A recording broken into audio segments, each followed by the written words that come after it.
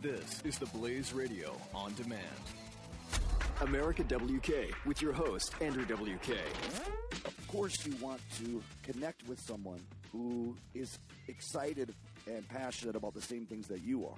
But when it comes to your life, for better or worse, that is all you. And I am not shirking responsibility or turning down what is an extraordinary and really over-the-top compliment. America WK, Saturdays 10 a.m. to noon on the Blaze Radio Network. The more the world changes, the more we find comfort in things that never change. This is Rabbi Daniel Lapin On Demand on the Blaze Radio Network. Welcome, everybody, to the Rabbi Daniel Lapin Show. Delighted to have you along, where I, your radio rabbi, reminds you that the more that things change, the more we need to depend upon those things that never change. And one of the things that never changes is an aspect of human nature that works reliably, whether the individual under our microscope is a Madison Avenue advertising executive, a Silicon Valley tech billionaire, or whether he is a Kalahari Desert bushman living in Namibia, or whether he is a tribesman living in the Amazon Delta. It doesn't really matter. Something that is built into all human beings is a negative tendency to love things or prefer things that are remote from us, and to find it difficult to love those things closest to us.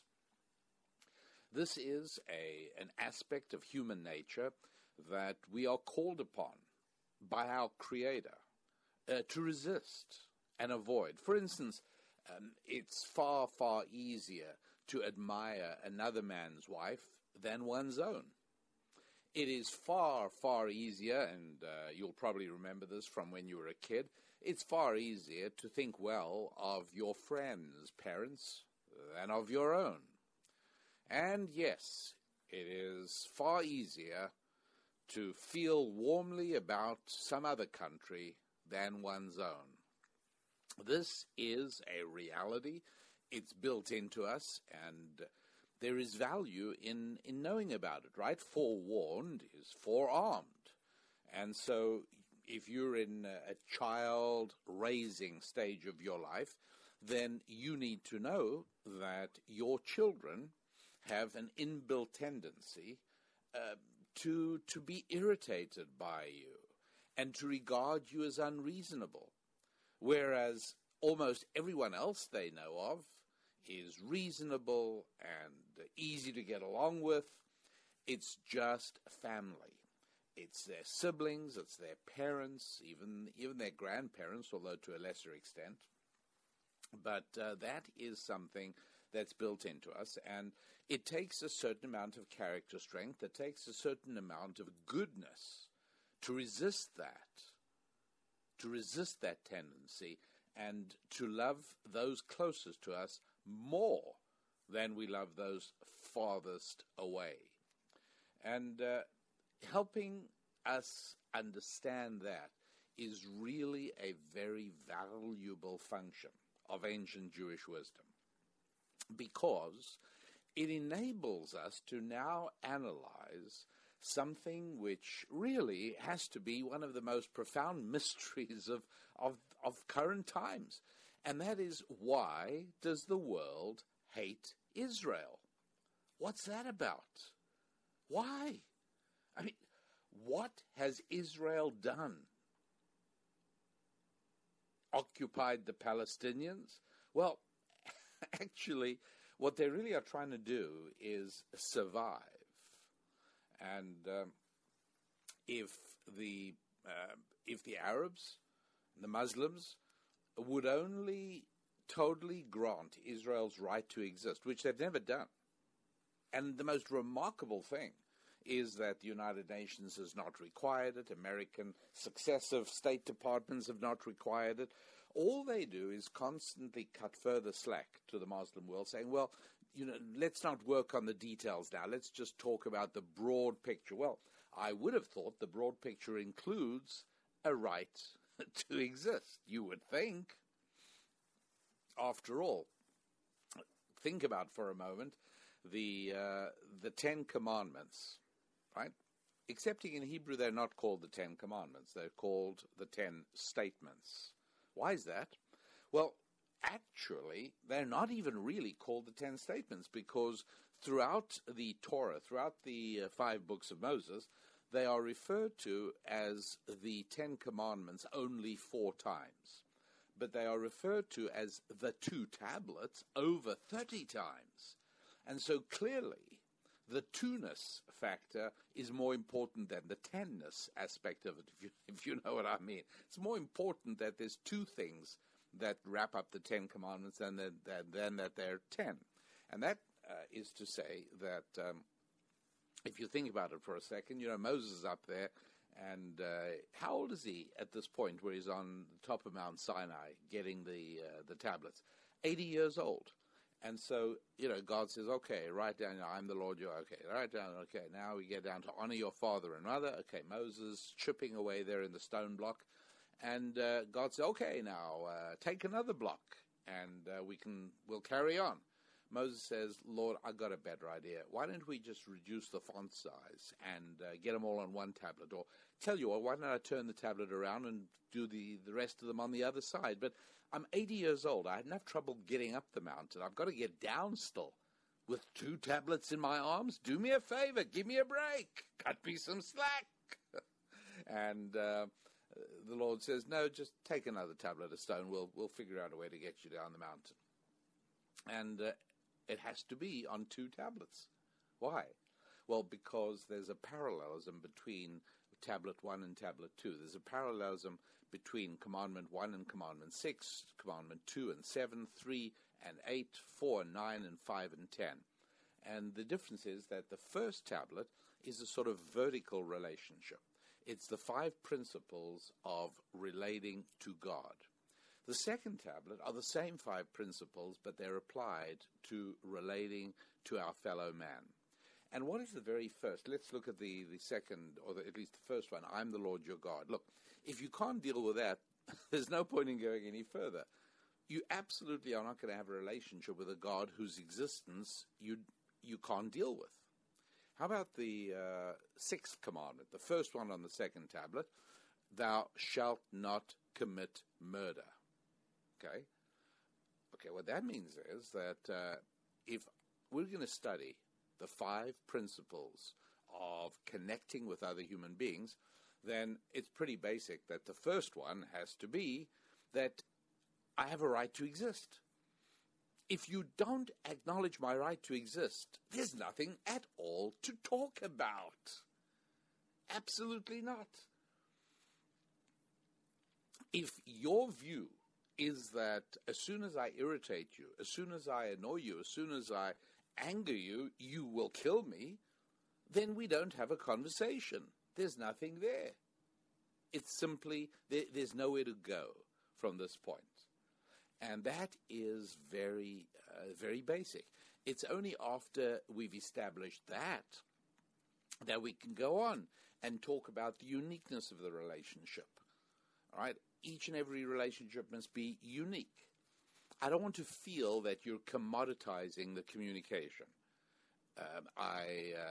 If I'm going to meet a person, a professional salesperson, and he addresses me or sells to me in exactly the same manner in which he did the last person and the way he will the next person, I'll pick up on that. You would too. And you'll realize that he is violating the second commandment of relationships, which is no adultery. Each one has to be unique. You cannot relate to this woman exactly the same as you relate to this other woman to whom you're married. And we speak of adultery in that relationship, but it has applications in all relationships. Don't adulterate any relationship. Make every relationship unique. But wait a second. No point in even talking about any of this if we don't, first of all, acknowledge that there is a right to exist.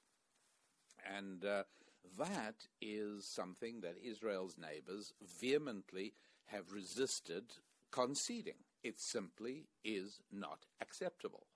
And so everything else pretty much flows from there. There is almost nothing a war-weary nation of Israel wouldn't do in order to have peace. But it does seem as if Israel's obliteration is non-negotiable.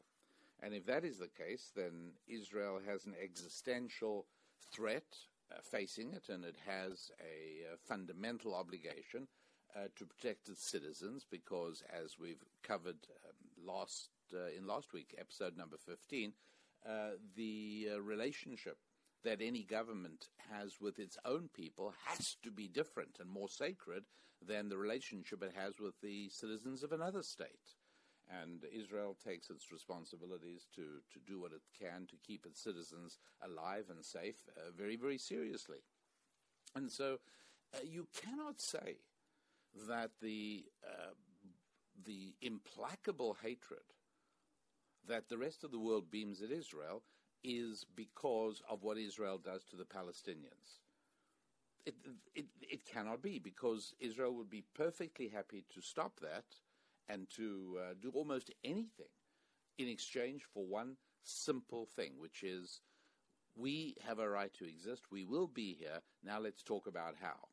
That's all that the Arab world has to come back to Israel with, and everything is fine. And so you would think that at the very least, the newspapers of London, Paris, New York, and Los Angeles should be at least balanced or neutral on the subject, but they're not. The hatred is palpable. What is this really all about? And when we come back, let's start off by calling a spade, shall we? Tell you about it in just a moment. Don't go away. Spilling ancient solutions for modern problems in the areas of family, faith, friendship, and finance. This is Rabbi Daniel Lapin, on demand on the Blaze Radio Network. Buck Sexton. They are aiding and abetting illegals. The Congress is saying, if you don't help federal immigration authorities from now on, we're going to withhold funds. And the president says, no. The president is firmly putting his foot down on no. I stand with illegality, with the violation of U.S. federal law. Buck Sexton, weekdays noon to 3 p.m. Eastern on the Blaze Radio Network. Rabbi Daniel Lapin returns with more of how the world really works on the Blaze Radio Network on demand. Well, yes, as I said, we are going to talk about calling a spade a spade. This is episode 16 of the Rabbi Daniel Lapin Show. That's right. This is the 16th podcast in the series, and I do hope you get a chance to hear the earlier ones, because while each is a standalone, at the same time, they do build upon one another in a way that I've been careful to construct. And so, moving along with the second segment of this 16th podcast, I said we need to call a spade a spade. Now, look, not everybody calls a spade a spade. There are some people who will call a spade a one-person operated, manually controlled, foot-powered implement of, shall we say, simple but robust, yet adequately efficacious lignometallic composition, designated primarily, though by no means exclusively, for utilization by hourly paid operatives deployed in the agricultural, horticultural, constructional, trades or industries, as the case may be, for purposes of carrying out such excavational tasks and duties as may from time to time be designated by supervisory grades. Now, that's the way a government bureaucrat would call a spade. That's how he would say a spade. He'd say what a spade was. That's right. But we're going to call a spade a spade. We're going to be very, very direct and very specific. And That means, obviously, that we do have to look at the possibility of flagrant bigotry in the form of anti-Semitism, explaining why there is so much widespread hostility towards Israel. When you think about it, my goodness, it's been war after war after war, always started by the Arabs.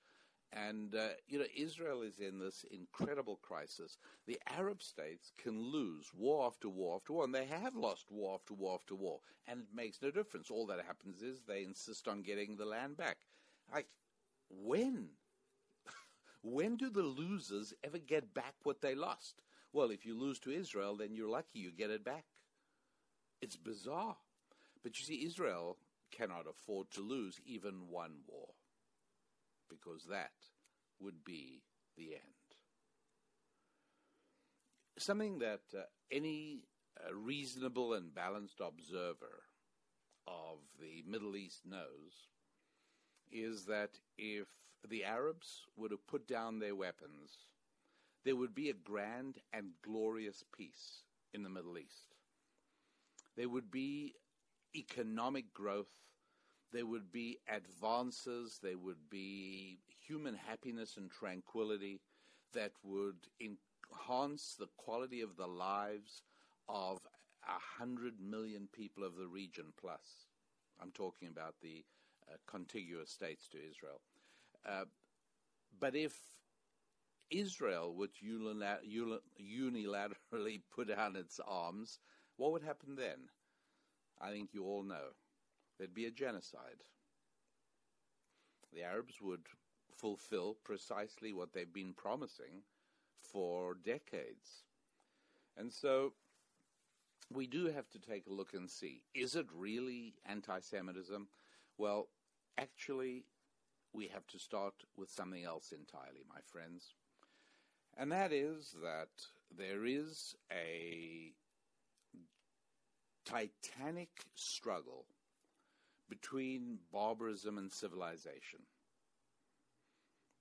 This is nothing new. This has been going on from the dawn of human history, but it is something that is very real. There is a struggle for civilization against the dark forces of barbarism. Now, what is civilization? I struggle sometimes to help you understand that there are not hundreds of civilizations on the planet. There are hundreds of cultures, but only one civilization. When you think about what a civilization means, when you think about a civilization that makes it possible for people to live in tranquility, to follow their interests, to better themselves, to make sure that even the weakest among them have an ability to function and to live, to make sure that women are treated as they should be, to make certain that issues are solved by voting, not by violence, by ballots, not by bullets, to make sure that hygiene is part of the civic order, to make sure that art and beauty and aesthetic plays a role. My friends, there's not a lot of civilizations in the world. The notion that the ancient Aztecs had a civilization is just not true. The notion that the Zulus had a civilization is simply not true. Now, there were many wonderful and excellent things about the Zulus, and there still are. But a civilization was not it. There really is only one civilization, and that is the biblical ideal, come closest to by the American founding, by ancient Israel at its best, and by the emergence of Western civilization in Europe. That is civilization. Civilization is not found innately in Bangladesh, but it is found in Canada. There is a very big difference between Australia and shall we say, the Sudan. A very big difference. And the difference is that the values of the West have produced civilization, those values are derived directly from the Bible. And so from the very earliest days, from the beginning of civilization, when the Bible first made its appearance on the planet and introduced this notion that male sexuality has to be channeled into marriage. That's the way that civilization evolves and develops. And when the Bible established that the rich and powerful cannot take from the poor and the weak, and the Bible established these revolutionary ideas that had not been seen on the planet before. And by the way, please don't make the mistake of thinking the same ideas appear in Hammurabi's code. They don't. The idea of a morality underpinning a civilization is unique to the biblical vision of human social organization and the Western civilization that generated. And this struggle is a struggle between the dark satanic forces of barbarism and the forces of civilization and the dreams and vision of civilization. When Thomas Jefferson sent Decatur over to Tripoli and to the Barbary coast, North Africa, Morocco, Libya, Algeria, went back there and stopped them from kidnapping and torturing and stealing ships that were traveling through the Straits of Gibraltar and through the Mediterranean. That was a struggle between civilization and barbarism. It was. And there have been many other similar struggles and many examples. There have been many battlefields where the struggle exists between civilization and barbarism. Now, one of the peeves of barbarism is that civilization is evil because it is colonial and it colonized. Well, I have to tell you something rather controversial, and I'm quite certain that your initial reaction will be to say, oh, come on, now you're going a bit too far, Lappin, impossible. Or you might choose to reject it out of hand. But I would urge you to at least be open to the notion and to then explore it at your leisure and discover that in actuality, what I'm telling you is absolutely true. And that is that the colonization of the Third World by the European powers was to the benefit of the Third World. The notion that Western powers came to colonial areas in Africa and in Asia and in South America and in North America, and they impoverished them and carted off their wealth back. It's Spain in the case of South America with Cortez. Yes, they did do that. But in terms of what the British did in Africa and what the British did in India, I can tell you that having motorcycled through a good part of Africa, soon after the British had pulled out, a few years after the British had pulled out, I can't tell you how many people I ran into who longed for the return of the British. And I'm not saying that that's the proof. My few anecdotal accounts. It's not that. It's that it's that life for the overwhelming majority of ordinary people in Africa was far, far better under the British than it is now. In what sort of way do I mean? Well, first of all, the corruption among the leaders, that wasn't there when the British were there. The violence. The British kept the Muslims under control. Ghana, under British rule, functioned very well. Today, to this day, ruling families, the wealthiest families in Ghana, are those who are headed by people who went to British schools in Ghana. There aren't any schools like that anymore. The post office used to work. The railways used to work. Things were maintained properly. Britain had a civil service that they brought there. And here's the great thing. There have been some very important studies that, and everyone kept meticulous records, whether it was the Dutch East India Company or whether it was the British trading companies or the Hudson Bay Company. They kept meticulous records, and now, by means of computer analysis, it's been possible to go back and explore and discover that in actuality, wealth was brought to the colonies, not taken away from them. The fact that the British were there brought wealth. And one of the best proofs of that is that when the British left, the standard of living of everybody plummeted. I think that sort of kind of tells you what happened, doesn't it? But we're not done yet. Don't go away. Your radio rabbi, that's me, back in a moment. You're listening to Rabbi Daniel Lapin on demand on the Blaze Radio Network. Find more at theblaze.com/radio. Jay Severin. Remember that our only theory on Joe Biden and what he would do until this morning was Biden will do what Obama tells him to do. Biden, therefore, is a barometer of Hillary's legal fate. Well, who knows in advance what her legal fate is? Obama does. That's who. Don't you believe that? Do you? Jay Severin. Weekdays 3 to 5 p.m. Eastern on the Blaze Radio Network. Revealing how the world really works. This is Rabbi Daniel Lapin on demand on the Blaze Radio Network. Hi, everybody.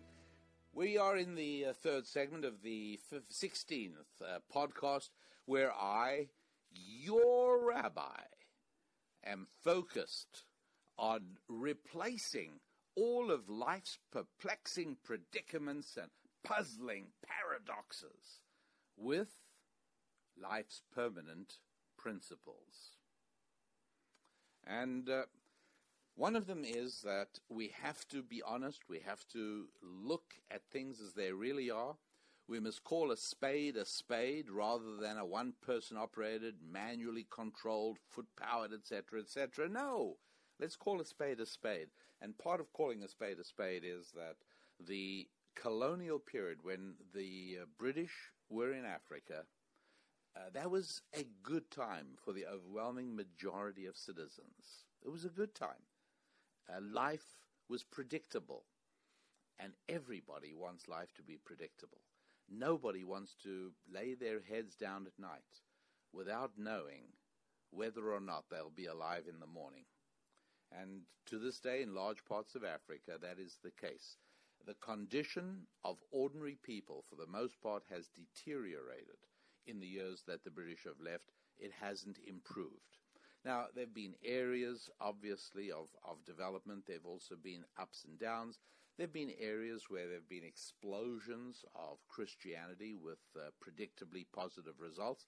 There have also been areas relatively recently where the Chinese have basically replaced the British. And while they haven't restored colonies in name, in actuality, that's exactly what they're doing. And again, they're doing it with the full consent, cooperation of Africans who quite rightly recognize that the Chinese bring an ability to organize social structures in such a way that everybody seems to have a better life. Nobody's protesting the Chinese, and the only people who were protesting the British were the people who themselves intended, pardon me.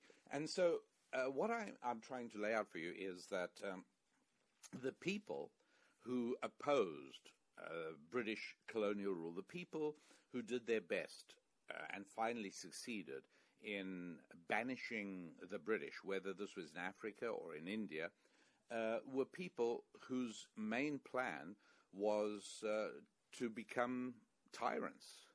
It was mainly people who saw an opportunity of self-aggrandizement, talking in grandiose terms of freedom and independence and how wonderful this will be for everybody. And in reality, of course, it was really mainly wonderful for them. And the poor dupes, the ordinary citizens who listened to the seductive language of revolution and freedom and independence, they didn't do so well, not so well at all. And that, of course, is a story as old as humanity. But among the people who drove out the British from Kenya, I'm talking specifically about Kenya right now, although the principle applies almost everywhere, were you may have heard of the Mau Mau marauders. Basically, these were terrorists at the time who spared nobody, black skin or white skin, in their determination to oust the British and become the rulers. As long as the British were there, they didn't allow the rise of bandits and gang leaders and tyrants. They didn't do it. They wouldn't allow it. And for that very reason, the people who had aspirations in those directions obviously were very eager to get rid of the British. Now, look, believe me, I understand. This is a picture of the colonial period that you haven't heard, I guess, most likely. And if you have, that's wonderful. Then you are a very well-read, erudite, balanced individual. But most people are shocked and sometimes even bothered and dismayed when I explain this slightly different perspective on the colonial period. Anyways, the reason I explained all of this is so that you understand that what those who advocate and prefer barbarism to civilization argue is, well, that civilization brought the evils of colonialism. And one of the individuals who was sort of part of this whole pattern was the father of a United States president. The father was a Kenyan who deeply hated the British and everything that they stood for, and the general distaste for Western civilization was carried forward to his son, who was elected President of the United States of America. And what he managed to do was to allow his views to infiltrate downwards through all of American society, particularly the parts of American society susceptible to a left-leaning vision. And so it was the universities that became more hostile to Western civilization during this period of this specific administration of this period of American history, more hostile to Western civilization than at almost any other time in the entire history of the United States of America. And this then translated into basically an embrace, an advocacy of barbarism in all its forms. Now, what is the appeal? What is the appeal of barbarism, you might ask? Well, here's one aspect of barbarism. I alluded to it briefly a little bit earlier, which is that one of the revolutionary changes that was brought about by the arrival of the Bible about 3,300 years ago is the transformation of a sexual free-for-all into a structured society where sex was the glue for the human family, for the marital unit. Now, this was very revolutionary and needless to say, also very disturbing.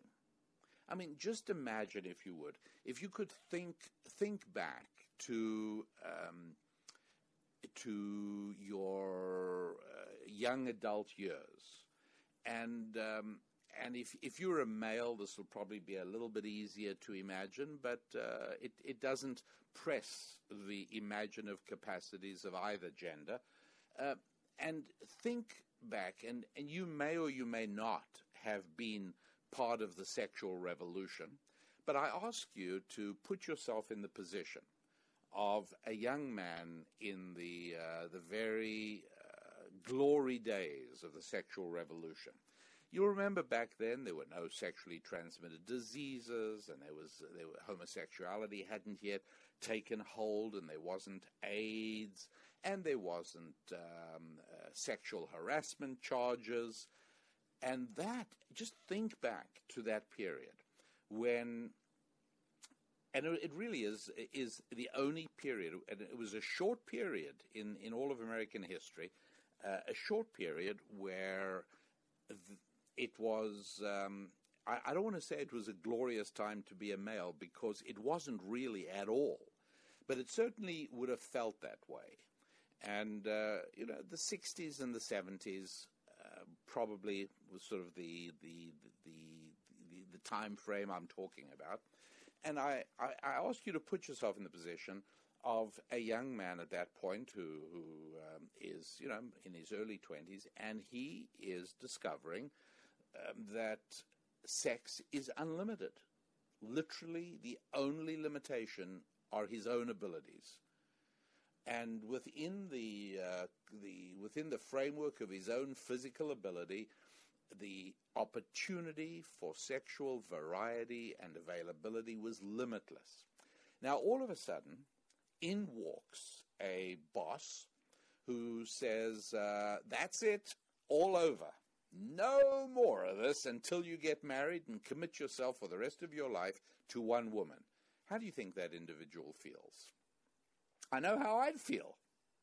So this, my friends, is a little glimpse into the appeal of barbarism. And it's only one part of it. The sexual area is only one part of it, but it is a very important part of it. And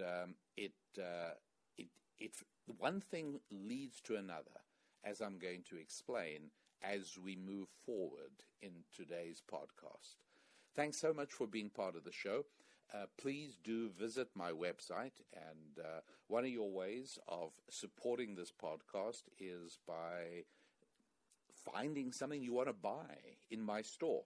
So go to RabbiDanielLapin.com, R-A-B-B-I, Daniel, L-A-P-I-N, RabbiDanielLapin.com, and visit the store, and you will find both books, audio CDs, and video DVDs, in which I elaborate far more deeply on many of the topics that we touch on during the podcast, and find something there that works for you, something that you might need.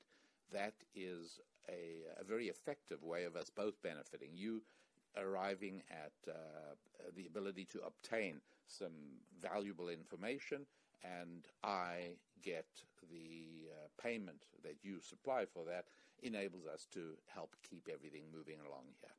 A quick break, and we'll be right back to see how this explains why the world hates Israel. There's still more to come from Rabbi Daniel Lapin On Demand on the Blaze Radio Network. Matt Walsh. Carly Fiorina performed well. In the debate, her closing statement was compelling. Her answer on Planned Parenthood was stirring. Her comeback to Donald Trump's comment about her face was smart. She made Donald Trump look like an imbecile, but of course that's not a difficult thing to do. She had good answers on things. I'm still very hesitant about her track record ideologically and because of her business track record. Matt Walsh. Available on demand anytime at theblaze.com/radio. With stories in the areas of family, friendship, faith, and finance, this is Rabbi Daniel Lapin. Only on the Blaze Radio Network on demand. Hi, everybody, and welcome back. And this is the Rabbi Daniel Lapin Show. I remind you, as we're trying to understand why the world hates Israel. And the key thing is to recognize that the struggle between Israel and those who hate her and wish to deny her very existence is essentially a struggle between civilization and barbarism. Now, it's very difficult to fully grasp the depths of evil inherent in a barbaric vision of humanity. Those of us who are spiritually grounded in everything that is life-affirming find it difficult to even comprehend fully those who promote an infinitely satanic abyss. And after all, when we think about it, that's really what we're grappling with, is it not? Think about this. After all, it's been a war between Islam and Judeo-Christian culture. This battle between the culture of the Quran and the twin civilizations of the Bible, Judaism and Christianity, look, I mean, it's just been ongoing since Charles Martel stopped the Islamic advance into France in 732, I think that was, to the Ottoman capture of Constantinople in 1453, ultimately to the destruction of the Ottoman naval fleet in the naval battle of Lepanto in 1571, to when Christian knights kept the Muslims out of Vienna in 1683. And by the way, that would be September 11, 1683, for which revenge was wreaked on September the 11th, 2001, all the way to when Lieutenant Stephen Decatur put down the Barbary pirates in 1804, to when Major Nidal Malik Hassan killed 13 soldiers on America's largest military base in Fort Hood, Texas, on November 5th, 2009. This is a lengthy battle. And it's not only between Islam and the cultures of the Bible, because it even predates Islam. And look, the question is, why are so many people in the West drawn to the culture of barbarism?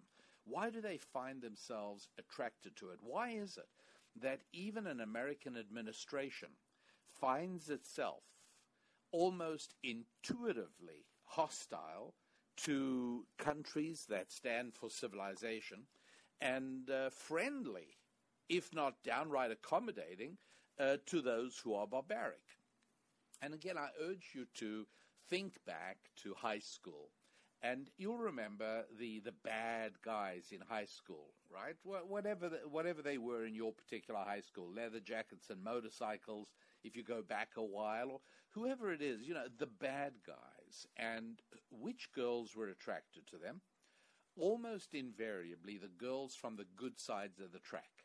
Invariably, girls from upper middle class backgrounds. They were titillated, they were attracted, even seduced. They found it exciting. But for the most part, girls who came from those same backgrounds as the so-called bad guys, they were not drawn to it. They wanted to do everything they could to get onto the good side of the tracks. They wanted to escape that background and culture. You see, barbarism exerts a certain fascination on those who had the enormous advantages in life of growing up and living their lives under circumstances of great civilization. As I tried to explain a little bit earlier, we are all tempted to find good and favor in the distant. The more remote it is, the more alien it is to us, the more attractive we find it. And that's something that we're, as I said, we're called upon to try and overcome within ourselves. It's an unhealthy and negative tendency that we grow by learning to fight and ultimately to defeat. The tendency to dislike or even hate that which is close to us and love that which is far and away and remote. And there's no better example of that than the way in which the more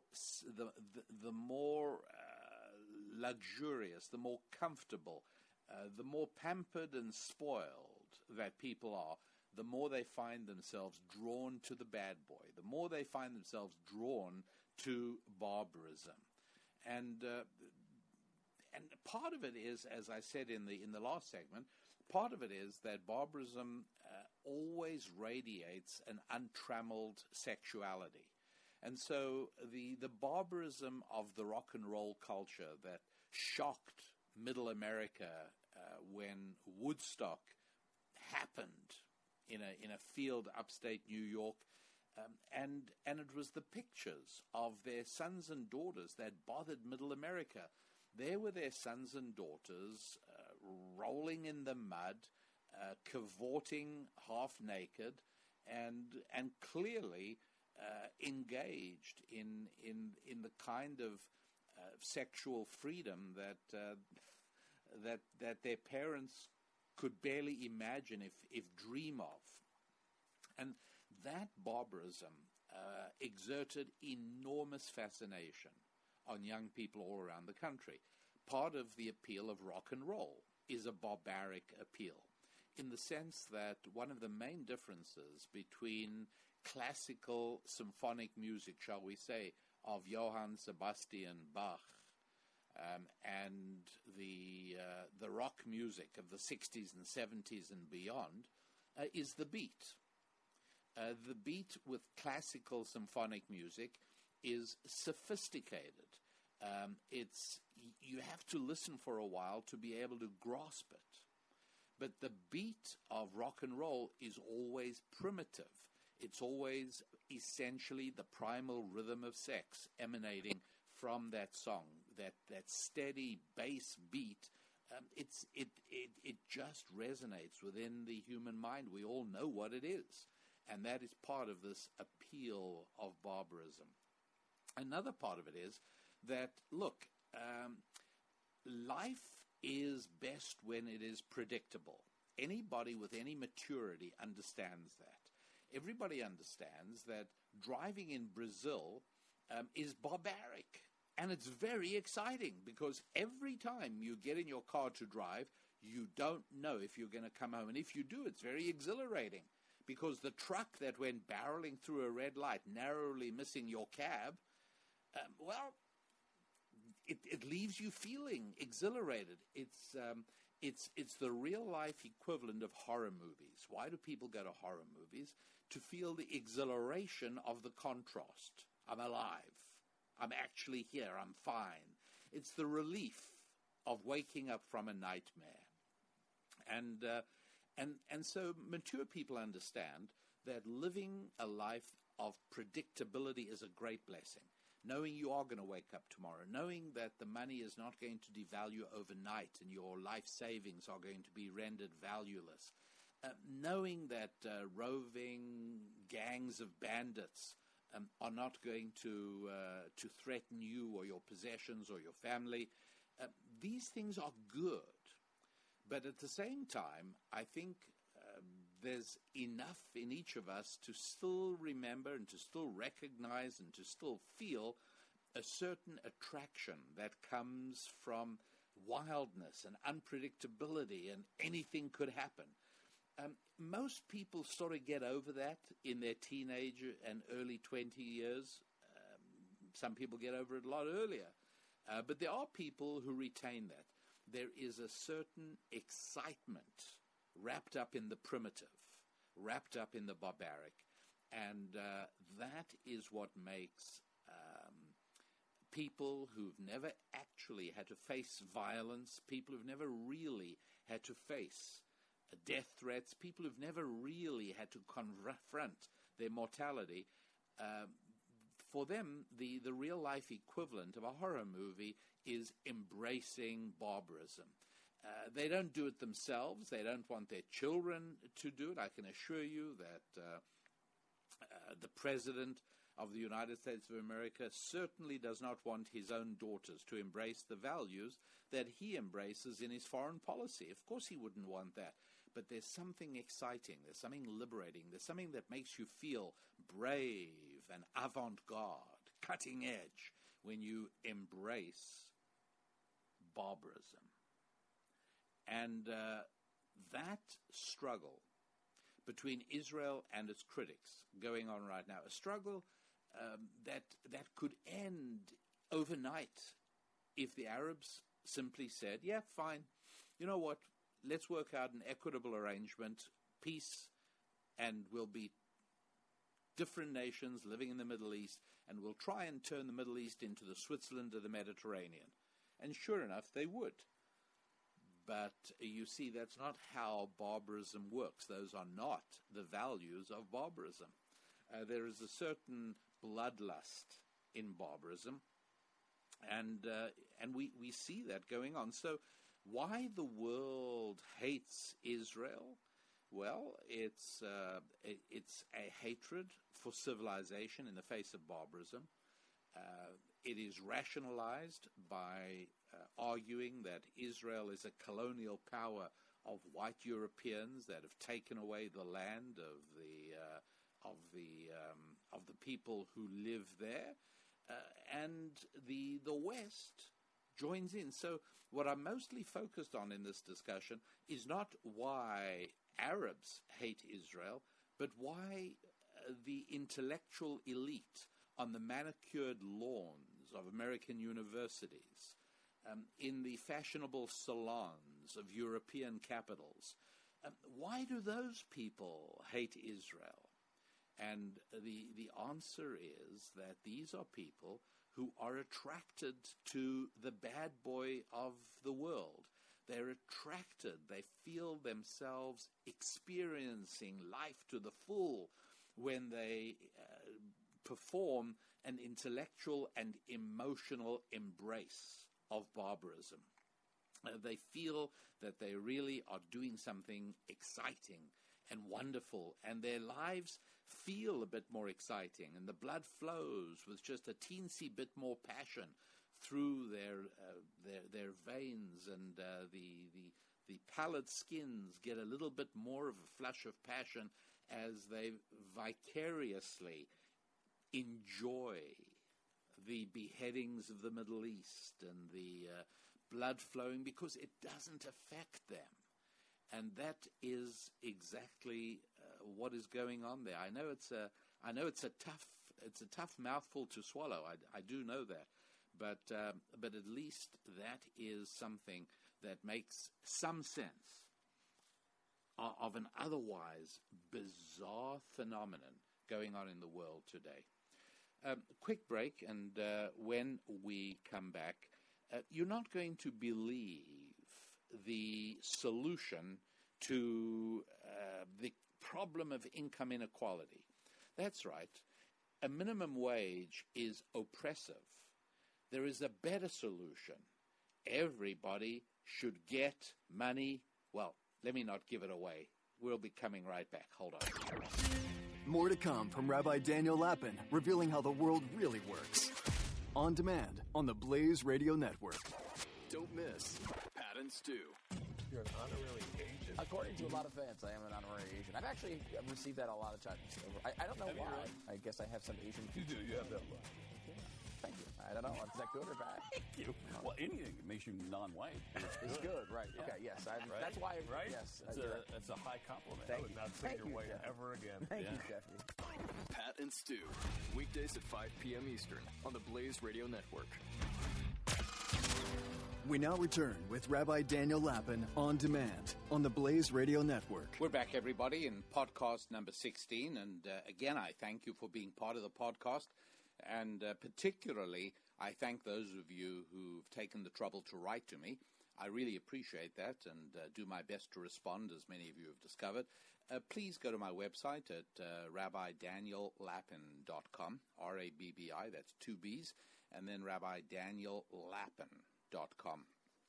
And watch out for the 2 L's, one at the end of Daniel and another one at the end of Lapin, L-A-P-I-N.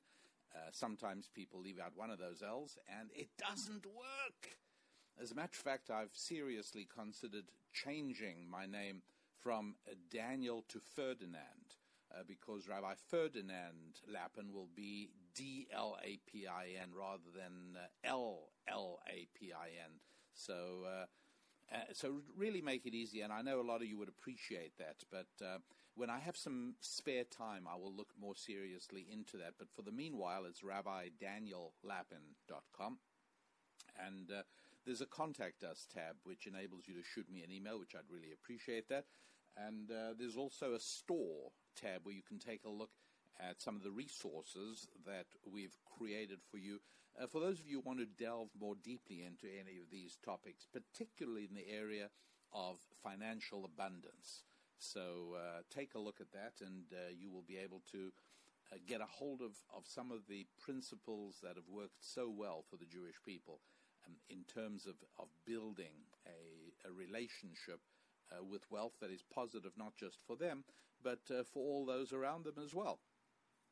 And I now want to look at the ways in which people can be so easily misled. A little earlier in this particular show, I gave you an example of what a government bureaucrat might call a spade. What might a government bureaucrat call a lie?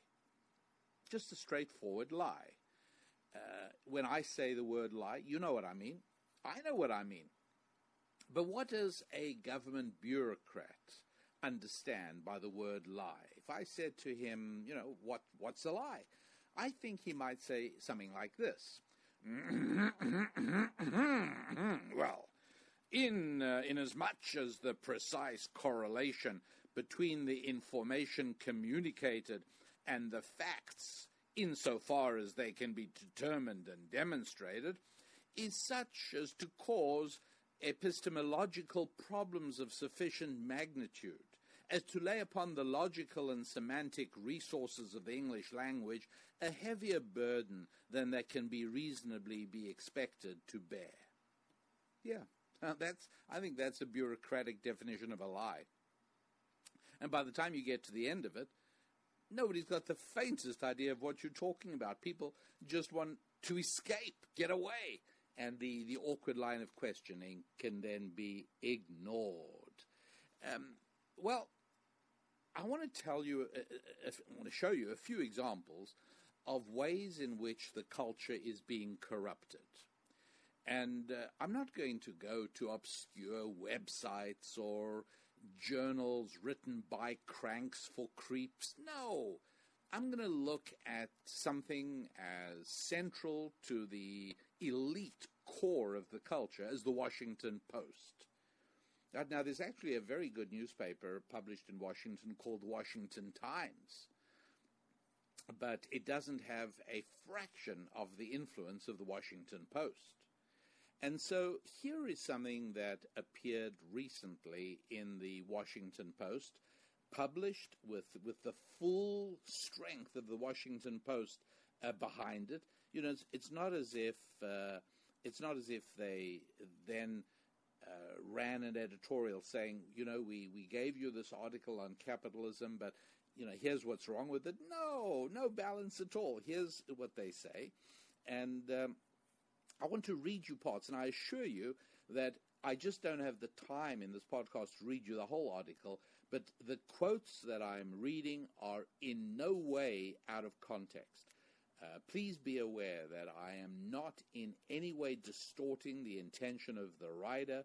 I'm not in any way concealing or in any way painting a picture different from what the author wants. So here it is. It starts off with a sentence. Capitalism is a coercive economic system that creates persistent patterns of economic deprivation. Okay. That is such an outrageous sentence. You'd think, who on earth has the audacity to write that? I couldn't write anything like that without my face going red in embarrassment. Capitalism is a coercive economic system that creates persistent patterns of economic deprivation. All right, so I'm not going to stop now to tell you what's wrong with that, other than to say that that capitalism has lifted more people to a more desirable state of economic comfort than anything else in 2,000 years. And obviously, the poor of the world agree. Otherwise, there'd be more people trying to escape capitalistic countries than get in. But no capitalistic countries need to erect walls to keep people in. What they often need to do is to erect walls to keep people out. And so it's breathtaking in its audacity. But my point is, just think how many people read that and say, oh, yeah.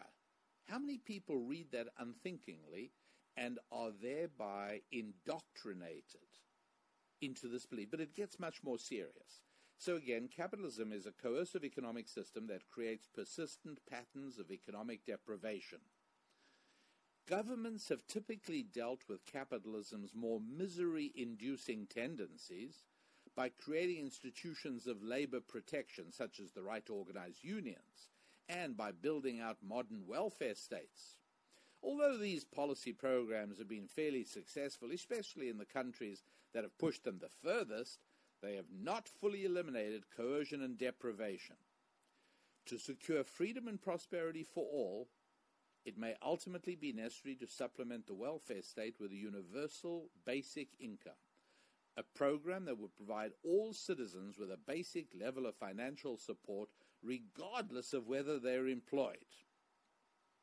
Got it?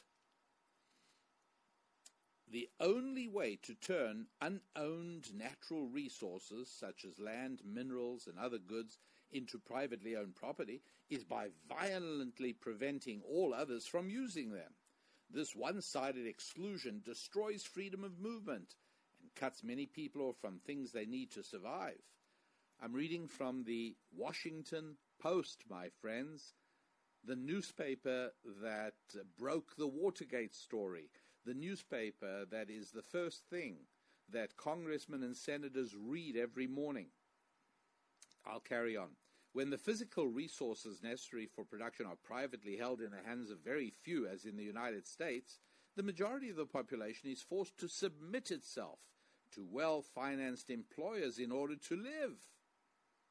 Then they go on to say labor protection is all very well, but no amount of labor regulation can ever undo the fact that workers are confronted daily with a choice between obeying a supervisor or losing all their income. I mean, isn't this breathtaking? In other words, they're indignant that you have to take orders from your boss at work. Otherwise, you run the risk of losing your job. I'm continuing. The only way to break the coercion at the core of the employment relationship is to give people the genuine ability to say no to their employers. And the only way to make that feasible is to guarantee that working-age adults have some way to support themselves, whether they work or not. There it is. It's pretty amazing. Gosh. It finishes off by saying true freedom requires freedom from destitution and freedom from the demands of the employer. Capitalism ensures neither, but a universal basic income could provide both. That's the idea, a universal basic income. Not bad. Isn't it something? Think about what that means. The government will provide every citizen with a set amount of money on a regular basis. The cash income would be universal and unconditional, meaning that every citizen would receive it no matter what. No work requirements, no means testing, and no restrictions on how the money is used. You read this stuff in a paper like the Washington Post, for heaven's sake, and you think to yourself, this must be on the satire page or the funny page. But it isn't.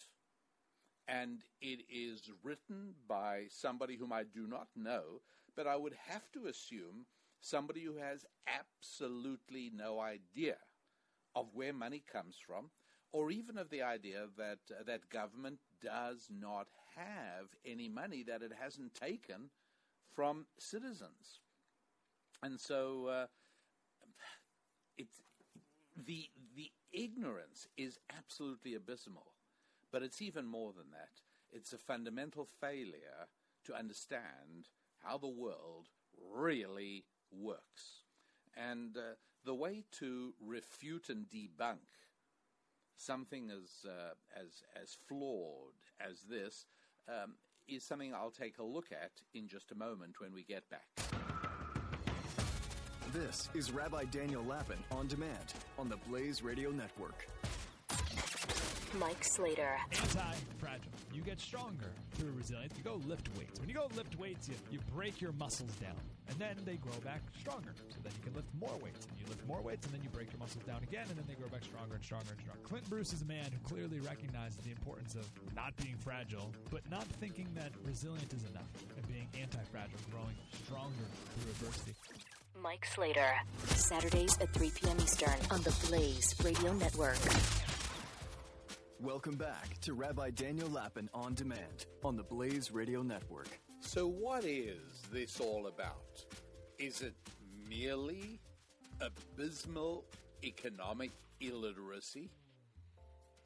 Is it nothing but breathtaking ignorance on the arcane and challenging subject of economics?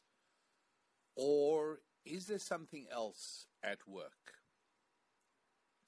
After all, to suggest that everybody should receive a living sum of money, regardless of whether or not they work, in order to free them from the tyranny of employers, it almost sounds like the ramblings of a particularly dim-witted middle schooler. No, there's something a little more than that going on. Welcome, it is the Rabbi Daniel Lapin Show, and you are well into episode 16 as we explore how the world really works, you see. And earlier in the show, I was talking about the ongoing struggle between civilization and barbarism. And I just want to point out that when I say barbarism, it would be a mistake to conjure up in mind a vision of a loincloth, barefoot savage hurling a spear and carrying home the heads of his enemies. No, barbarism very often wears a far more comfortable camouflage. For instance, when I was recently in Boston for a speech, I took a walk through Cambridge and through the square, and I realized as I watched young people, perhaps of one of the most privileged generations of Americans, young people attending college at Harvard, I saw them sitting in the square banging on drums. And they seemed, by the idyllic look on their faces, they appeared to be transported to some nirvana, some kind of paradise. And I realized that what's going on here is that the heirs, the spiritual and cultural heirs of Bach and Beethoven, are banging bongo drums in Boston. They are recreating the sounds of the jungle within the shadow of one of the finest Western educational institutions in all of history. What's going on there? Well, as I've been speaking on this show, it is the seduction of barbarism. In an earlier show, a few episodes ago, I spoke about modern art and the appeal of modern art. Well, again, we're looking at the appeal of barbarism. Barbarism is the abolition of all rules, structures, and discipline, while retaining as many of the advantages as possible that were originally made possible by those disciplines and rules and structures. And so when they speak in terms of universal right to money, one of the basic rules about the language of rights is that every time you identify a right, you absolutely need to identify who is responsible for providing that right. I remember when I was crossing the Pacific on our sailboat with my family. Our sailboat was called Paragon, and somewhere around about mid-Pacific, just through sheer exhaustion, I arrived at the incorrect conclusion that we had run out of water. I was measuring inaccurately just through being tired. But at that point, I remember laughing to myself in the face of this nightmarish scenario where we were 1,100 miles from Honolulu and 1,100 miles from California. And I'm thinking to myself, I've got my family on board, I've got a couple of friends on board, and I have allowed us to run out of water.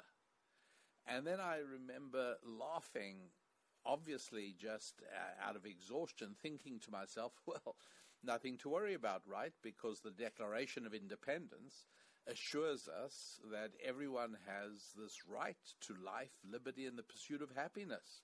Well, the first of the three is life. And I mockingly said to myself, you've got nothing to worry about. We're all assured of our right to life. Well, of course, that's utterly meaningless unless we can identify who has the absolute responsibility to come out into the middle of the Pacific Ocean and rescue us. Of course, there's no such person and no such entity, and thus the right to life is meaningless. Well, one of the first things that's so peculiar about this concept is that all they do is they say, well, the government should pay. And so either they simply don't know that the government has no ability to create money or wealth. It can print money, but that's a way of eroding wealth, or it can move money around. But what do they think? Well, let's assume they recognize that the government doesn't have any money. Well, then they must be meaning that what they want is for taxpayers to provide the wherewithal for the government to give everybody a wage. But wait a minute. They said everybody. They said everyone regardless. And so that means that for a relatively small percentage of the population, you'll be taking a whole lot of money away from them and then giving a small amount back, which is their basic universal economic right. It's mind-boggling. Is that what they're thinking of? Or are they thinking that it's just fine if the government prints more money? Maybe they don't understand that in the following scenario, nothing has been accomplished. What I mean by that is, imagine you woke up tomorrow morning and you notice on your doorstep is a duffel bag. And when you open the duffel bag, it's filled with $1 million. $1 million in $100 bills. And there's a little tag on the side of the bag, and it says, this is a gift to you from your president. And you think to yourself, well, how nice it is to finally be recognized. How wonderful that my many positive contributions to the welfare of my society and of my country are finally recognized. Oh, this is wonderful. And you start thinking to yourself, what are you going to do with this $1 million? And you think, well, let's see. I'm going to buy a $600,000 house, and I'm going to buy a $100,000 automobile, and I'm going to put $300,000 into a savings account. And there it is. That's how I'm going to spend the $1 million. and you're as happy as could be. Boy, this is going to be one of the funnest days you've had. And eventually, you decide to call up your best friend. You dial up your best friend because you want to tell them about this extraordinary piece of good fortune. And as your friend answers the phone, you take a breath to start saying, guess what I found on my porch this morning? When before you can get anything out of your mouth, your friend bursts in and says, you won't believe what I found on my porch. And your heart sinks and you say, what? He says, there's a duffel bag with $1 million with a note saying a gift from your president. And you say, really? And he says, yes, and what's more, I checked with my parents who live in Wichita, Kansas. They got it as well. And now your heart is really down, and you check up, dial a few more friends. Everybody got it. Well, wait a moment. Why does this bother you? I mean, after all, that's not taking away your $1 million. What sort of terrible human being are you that the fact that other people had the same good fortune as you diminishes your good fortune? No, but you see, you're exactly right. Because what's going to happen when you go over to the realtor and you say to him, well, I finally decided, a week or two ago, I was just imagining how wonderful it would be to buy that house down on 7th Avenue, and I'm here to tell you that I'm able to buy it now. I want to buy it. And he says, sure, we can easily arrange that. And you say, well, I'm going to just pay cash. I'm going to give you a check for $600,000. That was the price. He says, well, that was the price, but today I'm afraid the price is a whole lot more than that. The price is about $1.2 million. It's about double. And you say, what are you talking about? How can it have gone up in a week? And he says, well, it actually went up in less than a week. It went up this morning. We have so many people bidding for it that the owners have raised the price. And you say, well, that's ridiculous. What's what? He says, look, I mean, I'm sure you got it as well. I got it. Everybody got the $1 million duffel bag this morning. And so with all that money out there, a lot of people decided they wanted that house. And so the owners are holding out for $1 million too. They might get more. And you think to yourself, well, goodbye to that idea, but at least I can go and get the car. And you go to the showroom that had the beautiful $100,000 Aston Martin motor vehicle, and what do you discover? Well, that's right. It's no longer $100,000. It's now $200,000 and going up, because there's a whole line of people out the front of the dealership, all wanting the dealer to take their money and give him the car. But he only has one on the floor, and the price is through the roof. And that, my friends, is just a small, woefully inadequate example of the practical impact of inflation, of what really happens when the government prints money, or in this case, printed money and just distributed a whole lot of it. That's exactly what happens, and reliably, it hurts everybody. So the idea of this notion of just giving everybody a sum of money really doesn't make sense, even though, and I read to you a section where it said this is to make people secure enough so they don't have to listen to employers. Well, listening to an employer is precisely what distinguishes a mature adult from a child. The whole idea of somebody who's grown beyond ain't nobody telling me what to do, to realizing that the pact between an employer and an employee is you do what I need done, and I'll tell you what that is, and in exchange, I will pay you.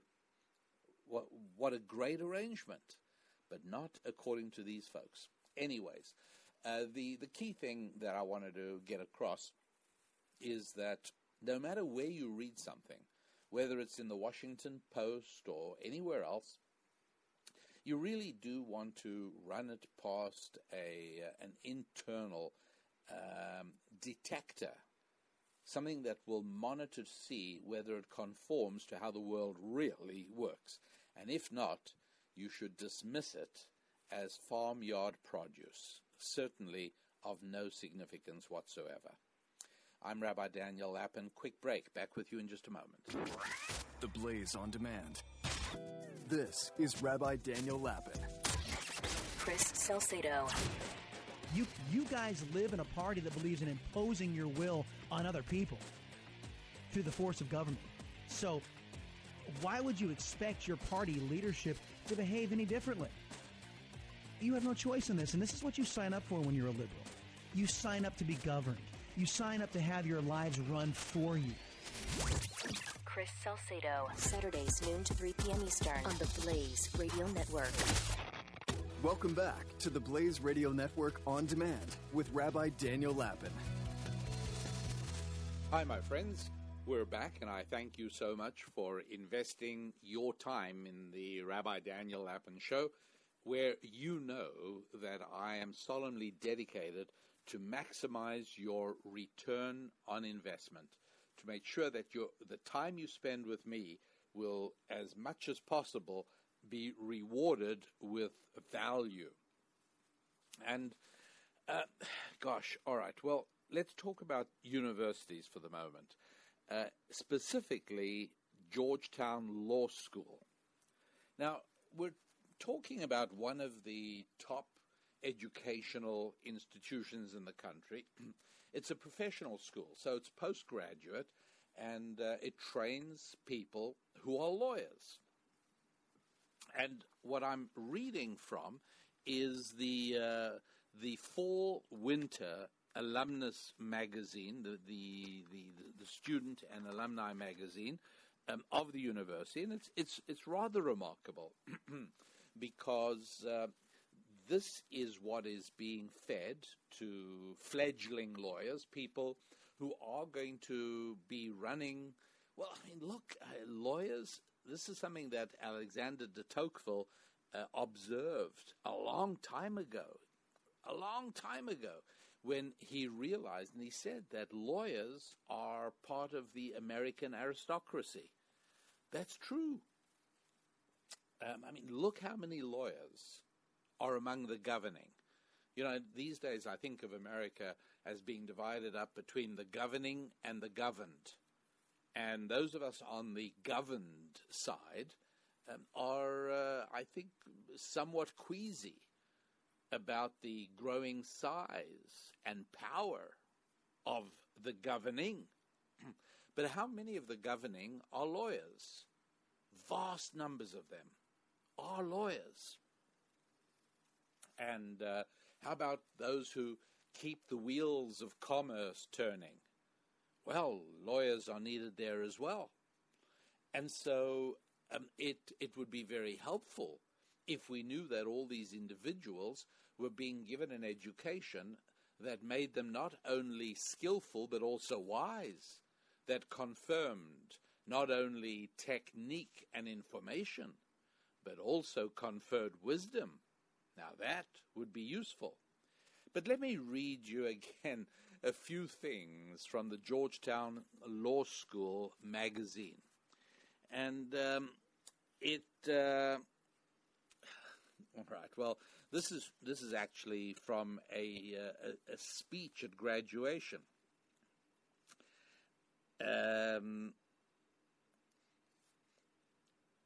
If you ask, where am I needed? If you go to those places where there are desperate needs, and if you lift up in your listening, your counseling, your advocacy, your love and your compassion, the suffering, the weak, the poor, you can live a very good and fulfilling life in the law. This is a professor giving a speech to the students. Continues. The New York Times reported Thursday that lawyers who make less money, including public defenders and legal service lawyers, are happier than lawyers who make more. It's hardly a surprise.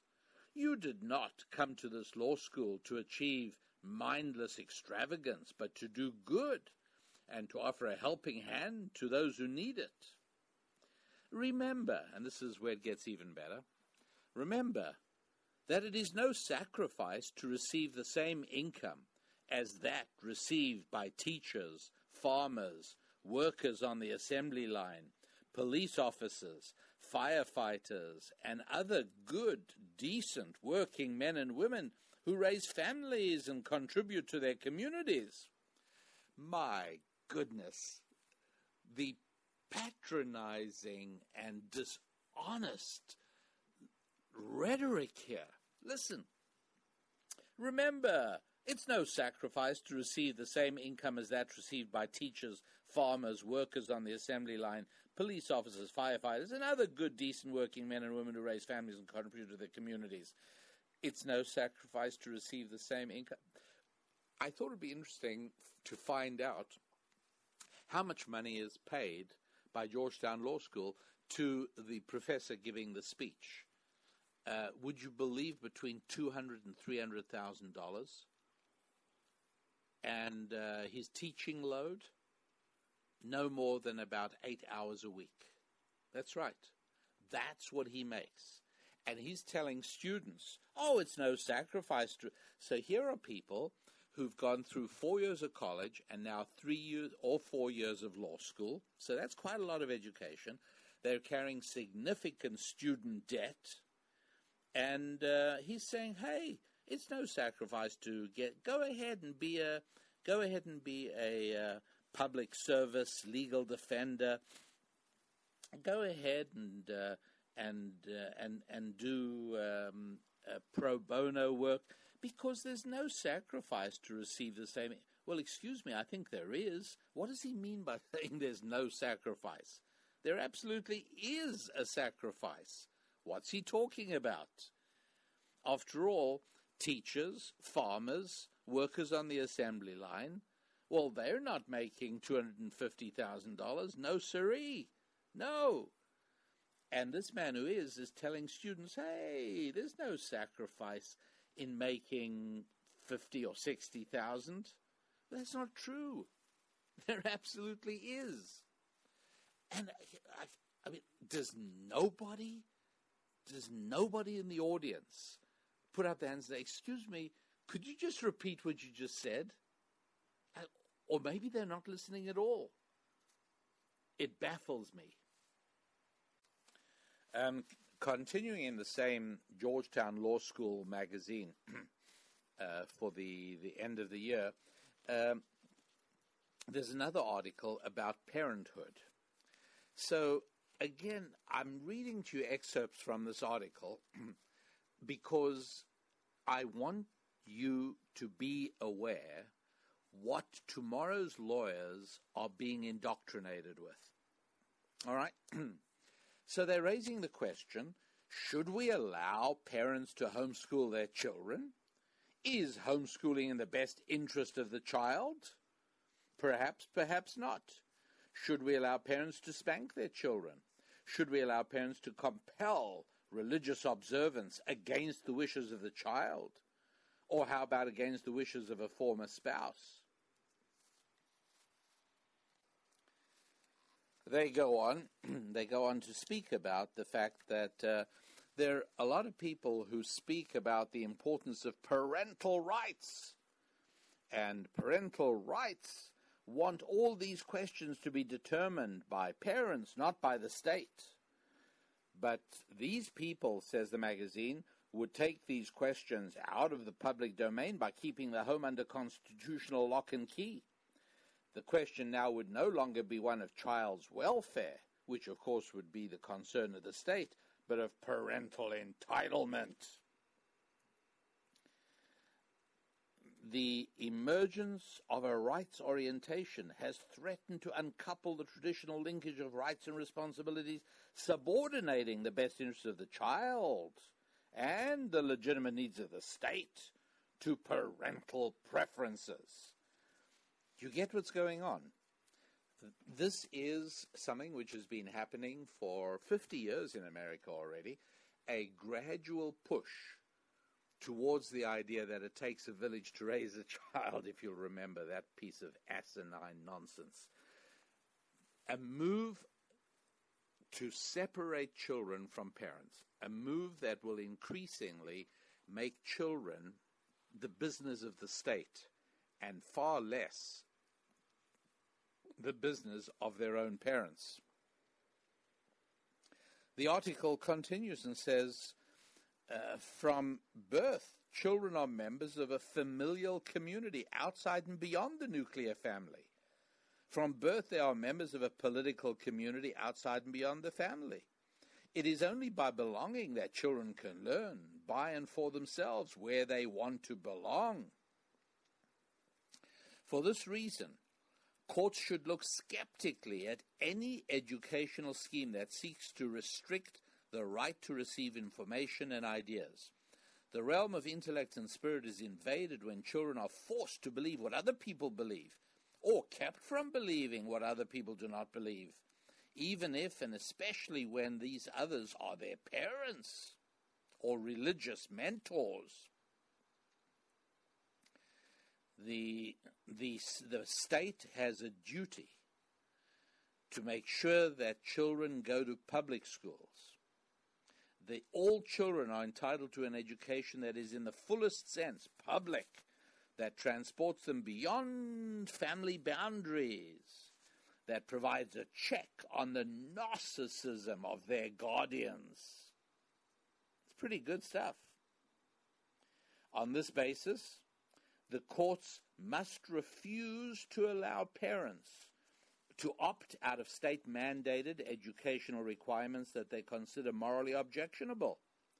On this basis, too, the courts should not allow parents to make the public school classroom a forum for their personal religious agenda. A truly public education may well divide the child from his parents. We should be entirely forthright and unapologetic about this. The state, as educator, is no ideologically neutral actor. The philosophical foundations supporting a truly public education are the liberal biases of our nation's intellectual forebears, biases in favor of a non-authoritarian approach to truth, of free argument and debate. All of this sounding very good, excepting what it really is all about is making sure that parents have fewer and fewer rights in raising their children, and the state has more and more.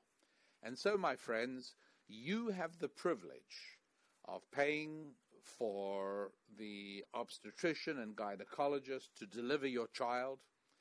You have the right to pay property taxes on a house big enough to accommodate your child. You have the right to pay for all the food your child needs and for the orthodontics and the ballet lessons. But you have to know that that is pretty much where your rights end. You have the right to bear all the burdens of all the costs of raising your child. However, any dreams you might have had of indelibly imprinting your beliefs and values on your child, well, that will simply not do. We don't want to have that happening at all. All right, well, it's a dismal picture, but that is what the graduating lawyers at Georgetown Law School are being taught. And it's only a matter of time before we all begin to feel the gargantuan weight of a state that feels no limits whatsoever. I'm Rabbi Daniel Lappin, back with you in a moment. Spilling ancient solutions for modern problems in the areas of family, faith, friendship, and finance. This is Rabbi Daniel Lappin, on demand on the Blaze Radio Network. Chris Salcedo. You guys live in a party that believes in imposing your will on other people through the force of government. So why would you expect your party leadership to behave any differently? You have no choice in this, and this is what you sign up for when you're a liberal. You sign up to be governed. You sign up to have your lives run for you. Chris Salcedo, Saturdays noon to 3 p.m. Eastern. Welcome back to Rabbi Radio Daniel Network. Lappin on demand, only on the Blaze Radio Network. Episode 16 of the Rabbi Daniel Lappin Show continues with me telling you a few things. Now, that doesn't sound very interesting, does it? How about if I said, I've got 3 facts to share with you? Now, that got your attention a little more, didn't it? See, lists always work better than vague things. That's one of the reasons that if you listen to a well-crafted speech, you will find that it very often gets divided in that fashion, where the speaker might say, I have 3 points to make, and he holds up a finger and he says, point number 1. And you really are with him. Whereas had he said, a couple of things I want to share with you, and you're turning off already. There's something very specific about numbers. Lists are always popular. All over the internet, when there are attempts to seduce your eyeballs and distract you from the work you're supposed to be doing or from the research that you needed to do, and to make you go wandering after one piece of the internet or the other, you'll always see 25 of the most embarrassing photographs ever taken, or 15 of, and it's always like that. It's always numbers, right? Well, 3 is a fairly good number. If you're giving a speech and you want to make a certain number of points, it's not a bad idea. 3 is a pretty good number. Beginning, introduction, ending, people are always told, letters should be divided into 3 in that fashion. So 3 is not bad. But 4 is also very good. As a matter of fact, in certain ways, 4 is superior, because when you break things down to their most elemental components, you usually end up with 4. I'll give you an example of what I mean. All matter is made up of what?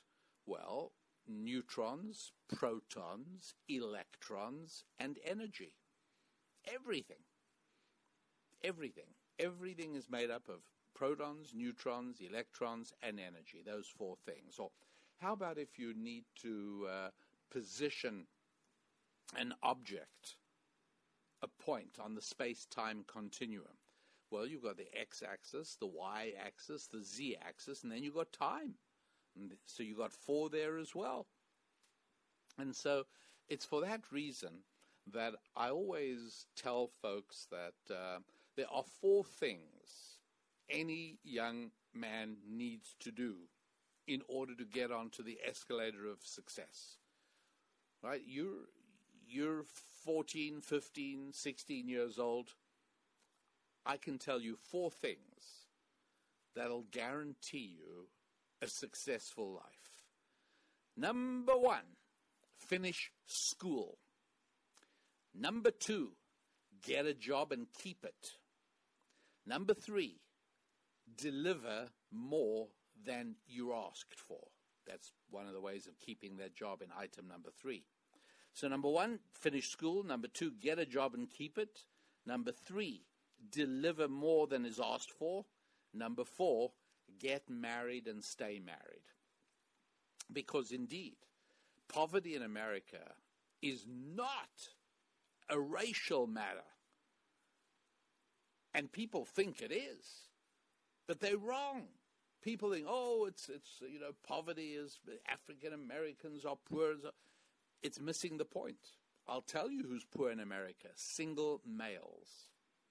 Unmarried men are the poorest people in America. And any groups that have a lot of single men are going to be poor.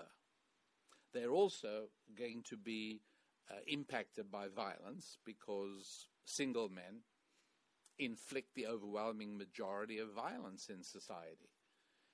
And so the shattering of marriage, which was done by the welfare program from Daniel Patrick Moynihan onwards, shattered families, created the phenomenon of vast numbers of single males, and threw poverty at us. That really did set up a tremendous poverty problem. It was awful. So that's why I say get married and stay married is item number 4. And those 4 things are really, really significant. I mean, you just think about all those people who are living really hopeless lives that are going absolutely nowhere. Number 1, they didn't finish school. Number 2, they've never kept a job, not even got a job. Number 3, they've never delivered more than asked because they never asked for anything. And number 4, they certainly have never got married.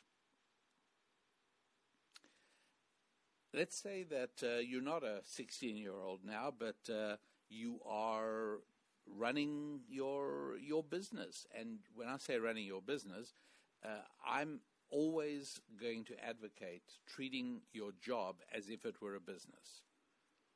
And so instead of thinking of yourself as being an employee of the Acme Ball Bearing Company, you should be thinking of yourself as being in the business of selling your time and your skills in the manufacture of ball bearings. And right now you have one customer, namely the Acme Ball Bearing Company. Not your employer, they're your customer. You're in business for yourself. You're You Inc., or Me Inc. if it's you speaking, Me Incorporated. And you're a board of directors. Maybe it's your spouse, maybe even your kids, maybe it's friends, relatives, but you put together a team of people that can work with you and help advise you. Oh yeah, oh yes. And so there you are. How should you divide your time? Well, you should be trying to do 4 things again. Here is the 4 again. Number 1, you should be working at getting rich. It's the first step. And is that a selfish thing? Is that a bad thing? No, not at all. Not at all. Because if you are working at getting rich, the only way you're able to do that is by trying to please as many other people as you possibly can. And so I want everybody around me to be trying to get rich, because that means they're going to be trying to figure out ways of pleasing me. So a quarter of your time and energy should go to working at getting rich. Another quarter should go to relationships with friends and family. A third quarter should go to reading nonfiction books and growing yourself.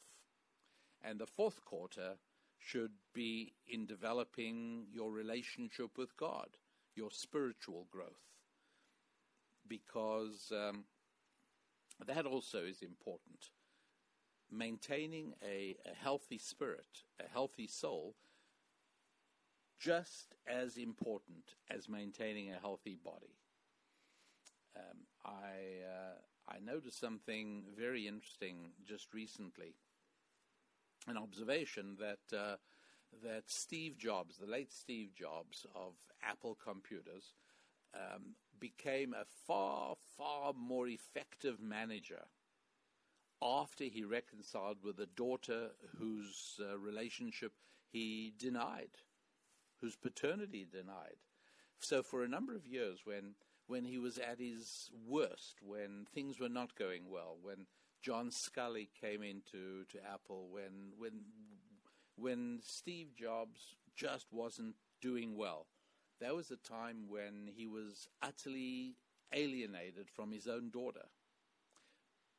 But then, at a certain point, he went and put that relationship right, and he began to dote on her, and he became a far better manager. When I say devote a quarter of your time to spiritual matters, spiritual growth, relationship with God, this is the kind of thing I'm talking about. Because our souls get